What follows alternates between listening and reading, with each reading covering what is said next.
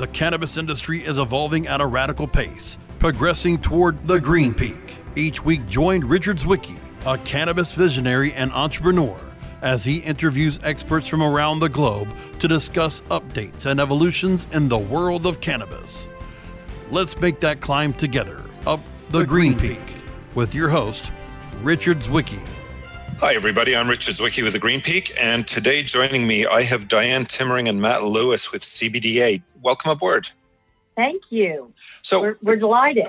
Yeah, no, it's great to have you here. And tell us a bit about CBDA, and then let's go from there at first to introduce the organization. Sure. Happy to do it. The CBD Association, or CBDA, is the only 501c6 nonprofit trade association that we have established to holistically promote CBD and cannabis-derived products worldwide. Simply said, we engage policymakers at all levels of government to advocate and enact change in order to protect your products, develop new ones, differentiate yourself in the marketing side, and promote your company's bottom line. Which is fantastic, because one of the things the industry needs more of is standards that are acknowledged and held to internationally. And without an association, it's really hard to drive to that. And we end up with pockets of regulation that differ from country to country, and even within countries, like within the US, from state to state, or in Canada, there's variation to some degree within provinces and how there's distribution of products and other things. And without one clear voice, we're going to end up continually being fractured and a series of fiefdoms as opposed to a structured organization.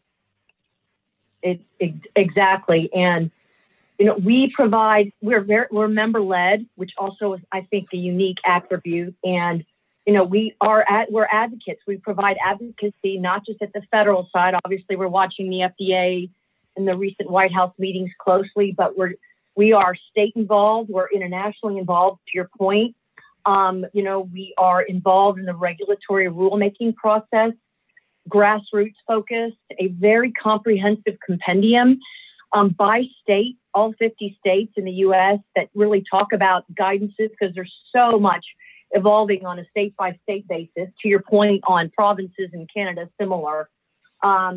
Working on the very important standardization, that member verification standard. We have a scientific advisory board we're developing of experts. Industry watchdog, Richard, is also so incredibly important, especially in the U.S. There are over 4,000 CBD products in the U.S. So really understanding the good actors from the bad, very critical. And then just a professional management team with experience. Yeah, incredibly important. And, you touch on 4,000 products across the U.S. And, one of the challenges is that without true federal regulation in place, it's not just the standards, but it's the testing that varies dramatically. And people who use for medical purposes can be put at risk unwittingly. And none of us want that. But in everything else, like the FDA approves all the food and other things that we consume. In Canada, we have the similar. In Europe, the similar. But without a federal regulatory framework, we're leaving gaps in the system. And that's a disservice to the citizens. It is. And I just wanted to say real quick, especially with your medical cannabis mission and vision on really harnessing the power of the plant and what it can do. So I just applaud you, and I love your mission, your vision, your passion, and excited again to be on the call. Go ahead. Sorry, Matt, go ahead. Yeah, I was just saying that I echo Diane's sentiment. Richard, you brought up a very salient point that a lot of people in the industry aren't really aware of, and it's kind of worrying about those bad actors during this time of, during this quote unquote Wild West period of regulation. Is that, we're all just kind of waiting for that story on the front page of the New York Times that says, CBD product, kills someone, and then it becomes a whole other issue. And, that happening is not fair to companies, that are acting responsibly and putting quality products into the market and doing quality testing. So it's kind of it's the old adage that one bad apple can spoil the whole bunch. And that's why we are really taking it very seriously to advocate to the federal government and to the state's governments that we need to get a clear framework so we can prevent that from happening. Yeah, I mean, that's, I think, one of the critical messages with regards to why legalization and federal regulation has to happen in the US is, regardless of people's personal opinions, everything else the government tends to regulate from a health and safety perspective. And it's abrogating its responsibility in this area by not doing so. Yeah, and you nailed it pretty aptly earlier with your comments that in the absence of federal regulation, we're seeing states kind of take it on their own, and that's great. That's excellent that state legislatures are being proactive. But the problem becomes is we don't want 51 different rule books. You don't want 50 states with different rules, and you don't want a federal government that has different rules. And so I think that the real fear and kind of a likely outcome of this period is that you're going to get to a point where you're going to have states, completely butting heads with whatever policies the FDA ultimately comes down to. And that's what we're trying to avoid. Absolutely. And then you've got, states like California where, a large number of producers got licensed, but it was still only 10% of the applicants. So the other 90% didn't stop producing. They're just not being checked. Exactly. And it's really difficult for a company, that wants to operate on a national and international scale. If you want to if you're a cosmetic company, for example, and you want to put a CBD cream in the U.S. marketplace, if there's 50 states, that's a very difficult task to comply with 50 different frameworks and then comply with a federal framework. And so we're seeing when, we were developing our legal compendium where we, really read every single cannabis law on earth and organized it, you just see potential avenues of conflict, and that more importantly, that different industries are going to be affected in different ways. And I think that's what the FDA is really grappling with is they've not really ever seen, let's call it an ingredient like this. If we're talking CBD, do you regulate it the same across the board for every industry use, or do you regulate it, based on you have a different set of regulations for food and beverage, a different set for cosmetics, a different set for dietary supplement? It's a real quagmire. It's a challenge. Yeah, it's a real challenge. If the answers were easy, well, it's like anything else. We wouldn't be here. That's right. And so, as we look forward to, we're 2.5 months out from the U.S. elections, and they're going to be, they're controversial. Everything that's going on, there's lots of messaging getting thrown around, and it's like every other election. There's people have to sort through it all to get to the bottom of the policies and the beliefs, and fundamentally to make choices. And always get out and vote. It's not a matter of how you vote; it's that you vote. Because you don't vote, you can't complain after, is my opinion. But legalization is one of the topics which, of course, we in the industry are concerned with. And there's CBD, which obviously, your association talks a lot about CBD and then cannabinoids products, but CBD is first and foremost. And there's hemp and there's cannabis. There's also multiple steps around the federal legalization and regulation framework. There's moving it to Schedule 5, which is a pure medical and pharmaceutical stage, where a lot of these states are already dealing with recreational as well. What do you get as a sense? I know you're both very active and have been very active politically. What do you see coming out of the election? Because obviously in the lead up to it, it's one thing, but coming out of it, action happens. It's very interesting. As everyone on earth, COVID has really had an impact on progress from this, in terms of regulating this industry and creating industry standards. And then we have a lot of very important social justice issues that are taking place as well. And so the conversation is, rightfully focused on those two important issues. I don't see anything substantial happening until after the election. The FDA has shown some progress in the past few weeks. Why, they, as you kind of alluded to, they set out some guidance material for cannabis-derived products and pharmaceuticals. And as Dianne mentioned, there was a recent White House meeting with some industry stakeholders about, guidance for CBD. But what's important to understand is that those guidance documents are just guidance documents. They don't have any binding effect. And I think that's there's no teeth, right? Yeah. And it's not intentional. It's just that unless you have an experience in regulatory law, you're not going to understand that there's no teeth to that. So it's great that they're moving in a certain direction, but if I'm being honest, the FDA is clamoring for support, and I think it's gonna take until we see what Congress looks like and we see what members of Congress this issue is important to before we get a real answer. Because we really boil down to it, it's been almost 18 months since the 2018 Farm Bill, And unfortunately, nothing's really changed. We've had some policy documents from FDA. We've had these guidance materials that are coming out, but we have nothing anywhere close to regulations. I think the fact that they're releasing these guidance documents is promising. It shows that something's going on. But they're going to need support from Congress. And apart from Senator McConnell's early efforts with the 2018 Farm Bill, we've just not seen any other members really take this on as an important issue. So I think it's going to be status quo for a little while. I really do. No, I don't disagree. But let's come back to that after the break. We need to take a short break, and then we'll be back again with Matt Lewis and Dianne Timmering from the CBD Association. I'm Richard Zwicky on the Green Peak. Be right back. The Green Peak will climb back into your podcast player after we play some messages from our sponsors. Elevate your everyday with that Shuggies feeling with the sweet taste of Shuggies. Add a cup of Shuggies to your morning coffee. Ah, how sweet it is. Shuggies infuses cannabis and cane sugar to make it the perfect sweetener with benefits. Make your happy hour happier with a dunk of Shuggies in your drink. Order your Shuggies now at shoogies.com or find it in dispensaries throughout California. Whenever you crave a little sweet, pick up Shuggies, the sweet, sweet take anywhere treat. It's time to Hem Present. I am going to titillate your audio orifices with weekly radio rendezvous with some of the premier movers, shakers, and history makers of the cannabis community. Radio resident Hempo sapien Vivian McPeak. I will be putting out a call to action on issues of the day and putting your interest under the big lights as I provide cannabis commentary and weekly interviews that go straight for the nugular. Marijuana! Hem Present, only on Cannabis Radio. Sweet sativa,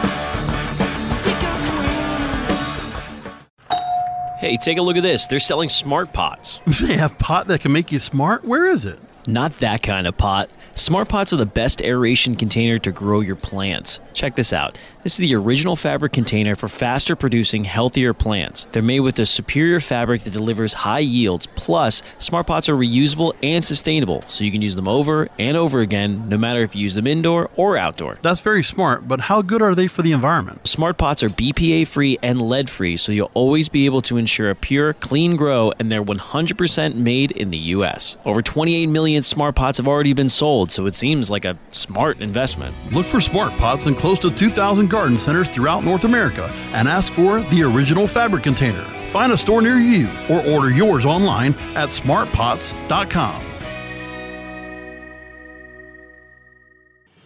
Climbing our way up to the Cannabis Summit of Success. Cannabis Radio is back with more of the Green Peak. And we're back on the Green Peak with Dianne Timmering and Matt Lewis from the CBD Association. And just before the break, we're talking a bit about, actually touched upon the Farm Bill and hope, and the fact that, a lot of the expectations got stalled in the last 18 months. One of the things that I did pick up on recently was in the latest coronavirus relief package that's being, it was bandied about. There was an amendment in there which would have pushed cannabis to a Schedule 5. I believe it was. You can correct me if I'm wrong with regards to where they were pushing it. But that relief bill seems to be stuck. And, forgetting all the politics around what's stuck, what's not, that type of amendment would, it's a bill which will pass in one form or another. Do you expect to see that those kind of amendments actually start the ball rolling, or it's just going to wait? Is it dead on arrival? I don't think it's dead on arrival. I think during these times, what's interesting is when you have bills like this and you have amendments that come on, it really comes down to the prioritization of that amendment to those voting on it. And that's one thing that we just don't know right now. Mm-hmm. I think that the fact that it was included is a significant step. I mean, if you look at where we are 5 years ago, for example, if COVID happened 5 years ago, that amendment it'd be laughed out of the room. It wouldn't be included. Absolutely. So it does show progression, which is very encouraging. And we just look at it as an industry that's kind of clamoring for something immediate, but folks don't understand it just takes time. And so an amendment being included is a victory. It's a small victory. And I think that, if it has enough support, then surely it'll go through. But we just don't know how prioritized it's going to be. Well, and to sort of build on that, I think Richard, there's no real precedent, at least current precedent right now, right, in this current and post-COVID world. And the FDA is fast-tracking all kinds of things, anything that related to any kind of healing product, like respiratory. I mean, they're fast-tracking all kinds of things, even like just the advent of the fast-tracking of telemedicine, which is up by 1,300% across the nation. I mean, the numbers are staggering. So that mindset, along with your Senator McConnell's, your Pat Roberts of Kansas, these are senators that supported the 2018 Farm Bill, amongst others, right? We're big. I'm in Kentucky. We're big farming communities. Yep. So the opportunity is not just the CBD. There's an economic valuation, to build tax revenue, to rebuild economies, to rebuild states, to offer things that to be able to actually say in the research that this impacts the anti-inflammatory, or this prevents, or this is an opportunity to address anxiety. And if you look at some of the state legislation coming out, it's pretty daggone bold, and it's like New Jersey, Virginia, Oklahoma. I mean, Oklahoma medical cannabis, Virginia launching in 5 years are looking at staggering, like $55 million, I think it is, in revenue projections. You've got New Jersey allowing medical cannabis prescribed over telemedicine. So along with the state, along with, the members who support it, along with the current environment and the mindset of Dr. Hahn, who is an MD, I think opportunity, I do think we do have an open door, though. And it's exciting to be on the front end and to be sort of that proactive leader in navigating, the pathway forward. Absolutely. And, I'm not sure if you're familiar with some of the minutiae of the Canadian experience, but, the legalization in Canada really happened because there was a group of, there was one minister and his staff who recognized the medical benefits for a variety of reasons. They crafted a law that didn't allow cannabis for medical purposes, but they did it in a way that would be certain to fail a constitutional challenge. And by doing so, they got the courts to push legalization where the political will wasn't. And I'm almost wondering if that's going to happen in one of the states where they get stymied and stuck, that they can create a law that fails the constitutional challenge, and by doing so and it being appealed up, it becomes national. It basically breaks down the barriers nationally. It doesn't force regulations in place, but it forces the government to then regulate. It's a long process, but if things get stuck, that ends up being the only viable path, unfortunately. And you'd hope that politicians take lead, not follow. Yeah, and that's really interesting. And I'm familiar with the kind of the chain of events in Canada you mentioned. But, ironically, the crop itself isn't as controversial as it used to be in the United States from a political perspective. And the reason why is, your most conservative states are, southern states, Midwest states, but those are the ones that are going to be, their economies are going to benefit the most from growing this crop. So it's good for the left and good for the right, because it stimulates economies, which the, more conservative folks are going to be a fan of. And then obviously the folks that are wanting to be in the space for, other political reasons, it favors them. And so I think that we're seeing a movement to where the kind of like the lights turning on, that everyone sees, well, this is a crop that really benefits everybody. My background is I started out my legal career as a prosecutor. And I know that one of the biggest things that's really probably, or the last thing that's holding this up, is just the inability to really test for it. And the inability to really prove for it. And so, you're dealing with police officers that if they pull someone over and they think they're high, they can't do anything about it. And so I think really getting through the criminal justice aspects of it probably is the last hurdle. I really think that will be the last hurdle to jump over for this. Right. Interesting. I mean, of course, there's also the focus. There's, depends who you speak to, 124, 150 different cannabinoids in the plant. There's a lot that are documented that nobody knows what they do, but people, when they get worked up about the plant, it doesn't tend to be the 120. It's the one. It's the one. You're exactly right. It's the one. Right. And when you talk about the production and everything else, there's also a very transparently, we need to differentiate between hemp production and cannabis production.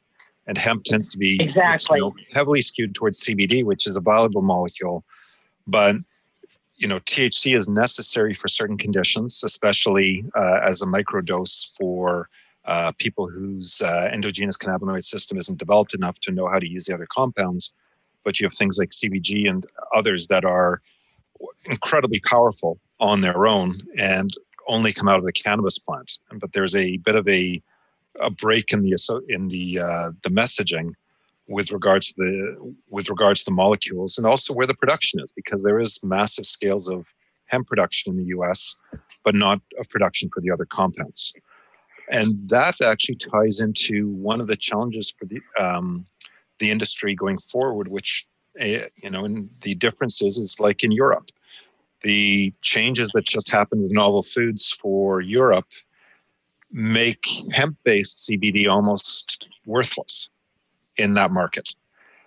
How do you see, the U.S. going forward, and how do you see the association's role, since you deal with international aspects, handling that? Because that's where the majority of the production in the U.S. has been.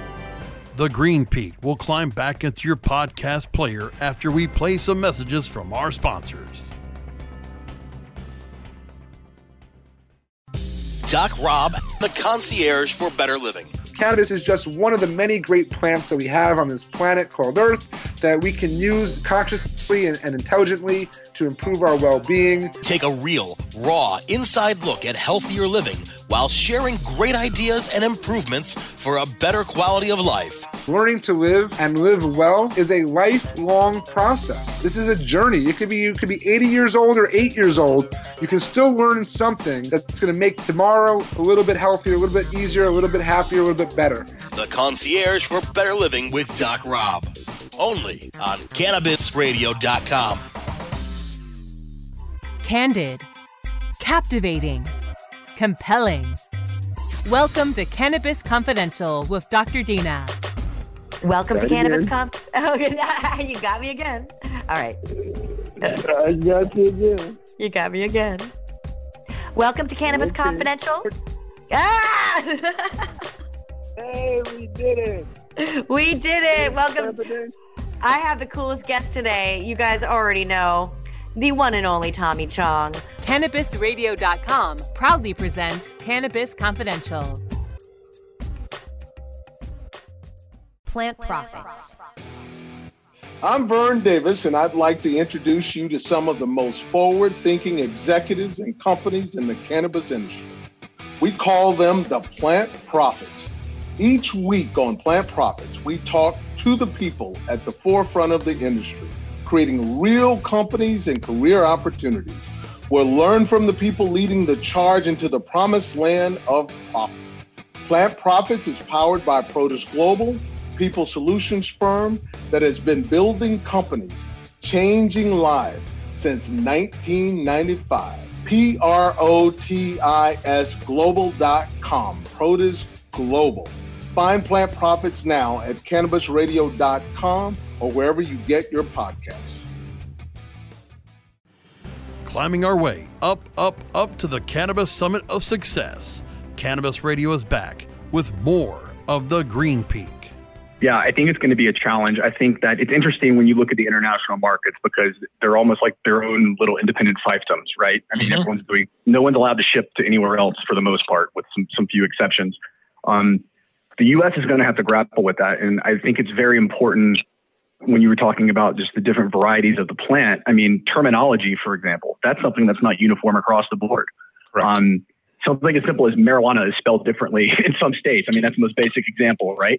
Yep. And so the U.S. is really going to have to figure that out. And I think it's been overwhelming because I'm sure the FDA is aware of all of the different types, all the different type of uses. And how do you regulate it that way? I mean, it's such a complex regulatory structure that's going to happen. And in terms of international production and trade, I think a lot of eyes are still on the U.S. I mean, we have pockets, South America is coming on board. There's some Southeast Asian countries that are really ramping up production, but they all want to be in the U.S. market. So let's make no mistake about that. I mean, Canada wants to be in the U.S. market. and understandably so. And I think that one aspect of this whole issue that no one is really talking about significantly is that there are going to have to be massive trade deals and trade negotiations that come along with this when it's okay for China or Canada to ship product in. Absolutely. And so when we're talking about, one problem is how to regulate and sampling and testing and inspection procedures in 50 states. But now you're going to have to think about Chinese hemp has to comply with American hemp import standards. And that's a whole other ballgame that no one's really talking about. And so I think it's going to be fascinating how it all plays out. It's going to take a very long time. Spoiler alert. There are just the interplay between all the different jurisdictions when you're dealing with a product that requires so much sampling, so much testing, so much health and safety standardization. It's going to be tough.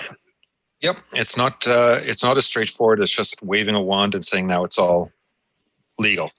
And I think some people underestimate. We do a lot of international shipping, and people underestimate the challenges and difficulties in that, and the steps involved. It's not like dealing with a customer in the regular industry where you sell them a widget and you just package it up and send it off to them.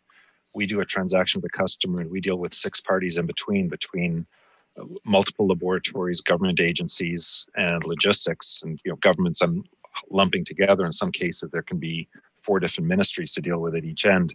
It's a process.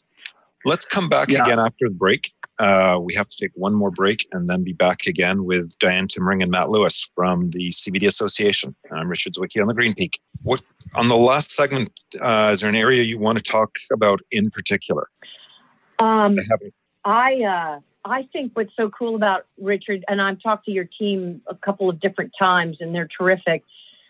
You all, I just think you all are so proactive. You go in and you talk to governments, and you even help them craft legislation, because you lots of trial and error. And so I think that's fascinating. And that's what I love about our partnership, this opportunity and a potential partnership is to do that. The only other thing I really want to talk about is this recent guidance is that it opens up to new research. And if we don't know what it does, then we'll never go forward with some of these external clinical trials. So I think that's just a real potential win of movement forward in the U.S. So that would be one thing. Okay. Briefly. Sure. What about you, Matt? I agree. I think we've covered the politics of it obviously pretty well. And so if we want to put someone finish on a positive note, I think talking about that is a good way to do that. Yeah. I don't think there was anything negative. I just think we're dealing with reality here. Yeah. Reality could sometimes come across as negative, I guess. So. All right. Well, and with your company, and you've got such a great infrastructure, solid infrastructure. The benefits of this FDA coming out on some of the biotech and the biopharma opportunities, may really be an opportunity for Plena. Yeah. No, absolutely. Absolutely. Yeah. We can get patients more medication much more simply. It's always an advantage. All right, let's go back in and we'll start the last segment. Okay. All right, welcome back, everybody. Coming back with Dianne Timmering and Matt Lewis from the CBD Association. And, this is an incredibly positive industry with an amazing amount of growth. Obviously, there's barriers and there's challenges, and we all struggle with them every day. But one of the areas that is going to help open the doors, and Matt and Dianne and I were chatting about this prior, is really the need of research to drive a lot of these openings, to help explain and document, both for politicians, but regulators and doctors, how to use cannabis as a course of treatment, as part of a treatment on behalf of patients. And that research is happening in different areas. But how do you see that going forward? And how do you see the research helping the industry as a whole? Well, and just as a bit of a background, I came into CBD. I've been in the healthcare and long-term care and post-acute market for 15 years as a healthcare executive. So and my mother had stage 4 Parkinson's. So seeing the benefits of just starting to hear it, right after the 2018 Farm Bill, of course, Senator McConnell was a big proponent of that and obviously one of the originators. So I started thinking, if my mother had this for her kinetic issues, that go along with the deleterious effects of Parkinson's. But in long-term care, I thought, we can, anxiety, torment, things like pain management on the topical side. If we could do a tincture so that was my thinking. I even went to the state OIG and said, hey, let's go ahead and work this opportunity into into a protected study. And so the opportunity, this is where we align so much, and I just love your organization and your mission and vision, is that bringing up the positive and the power of this medical cannabis and the plant and harnessing what it can do, which actually has been around for, centuries. So I think now that the new guidance has a statement about research can access the hemp plant,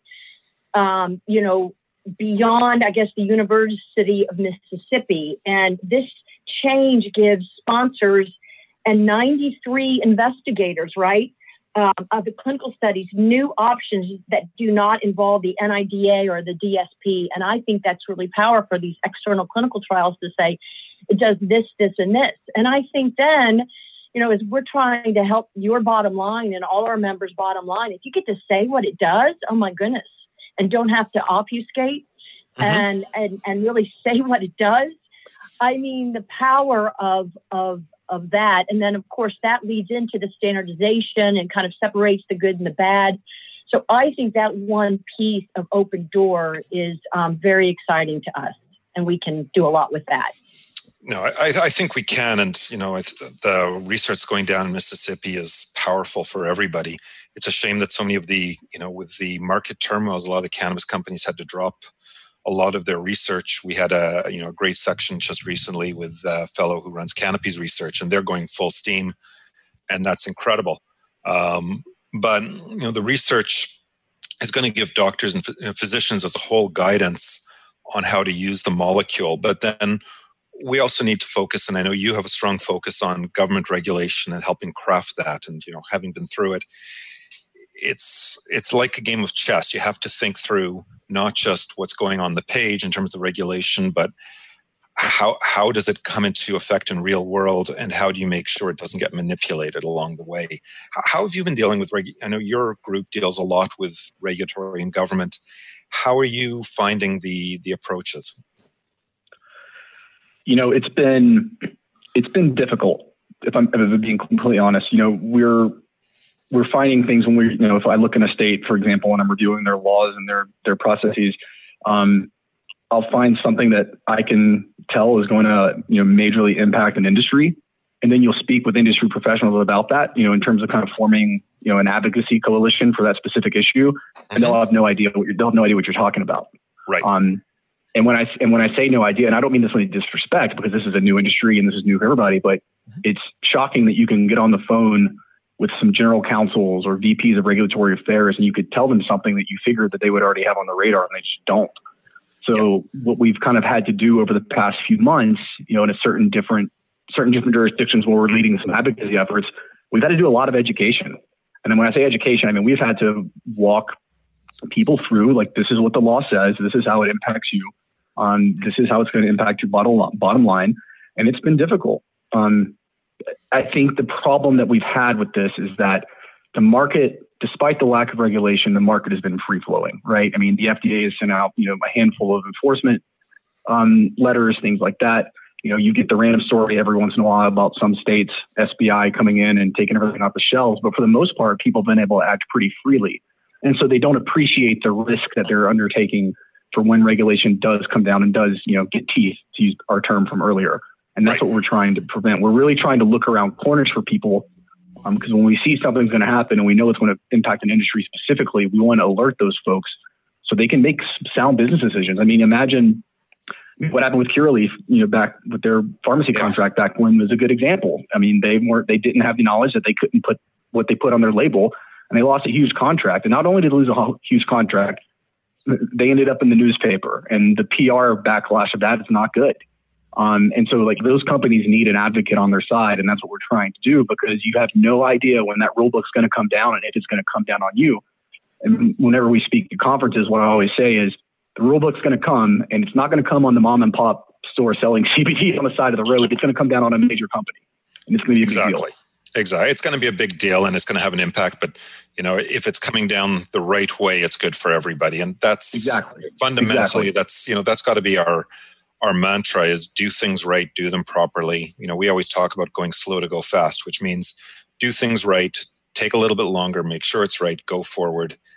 Everything we do, we're trying to provide treatment for patients, help them with conditions, not harm them in any way. So take the time to do it right. And when I helped, like with the government of Peru, draft the regulatory framework there and the law there, that was front and center. And, you're dealing across many ministries and many departments as you're doing that. And, I was just called by another government out recently who, actually a few other governments recently, that looking for consultation help, not even, not looking for anything beyond just they need advice. They need to know what to care about and where to look. And it's complicated. And the work you're doing on that is fantastic because it's a standard approach which should take everybody's voice into account and look for how do we make this work for the industry so that everybody can succeed, but patients get what they need.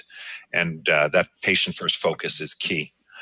Unfortunately, we are out of time for today. I'd love to have you guys back on another time and to discuss more of what's going on, maybe something closer to the election or right after it, for talking about the impact of that and how it's going to, how we look at it over the next few years.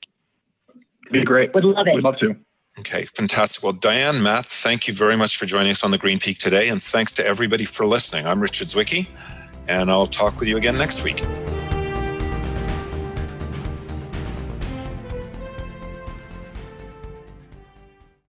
The opinions expressed on this CannabisRadio.com program are those of the guests and hosts and do not necessarily reflect those of the staff and management of CannabisRadio.com. Any rebroadcast or redistribution without proper consent of CannabisRadio.com is prohibited.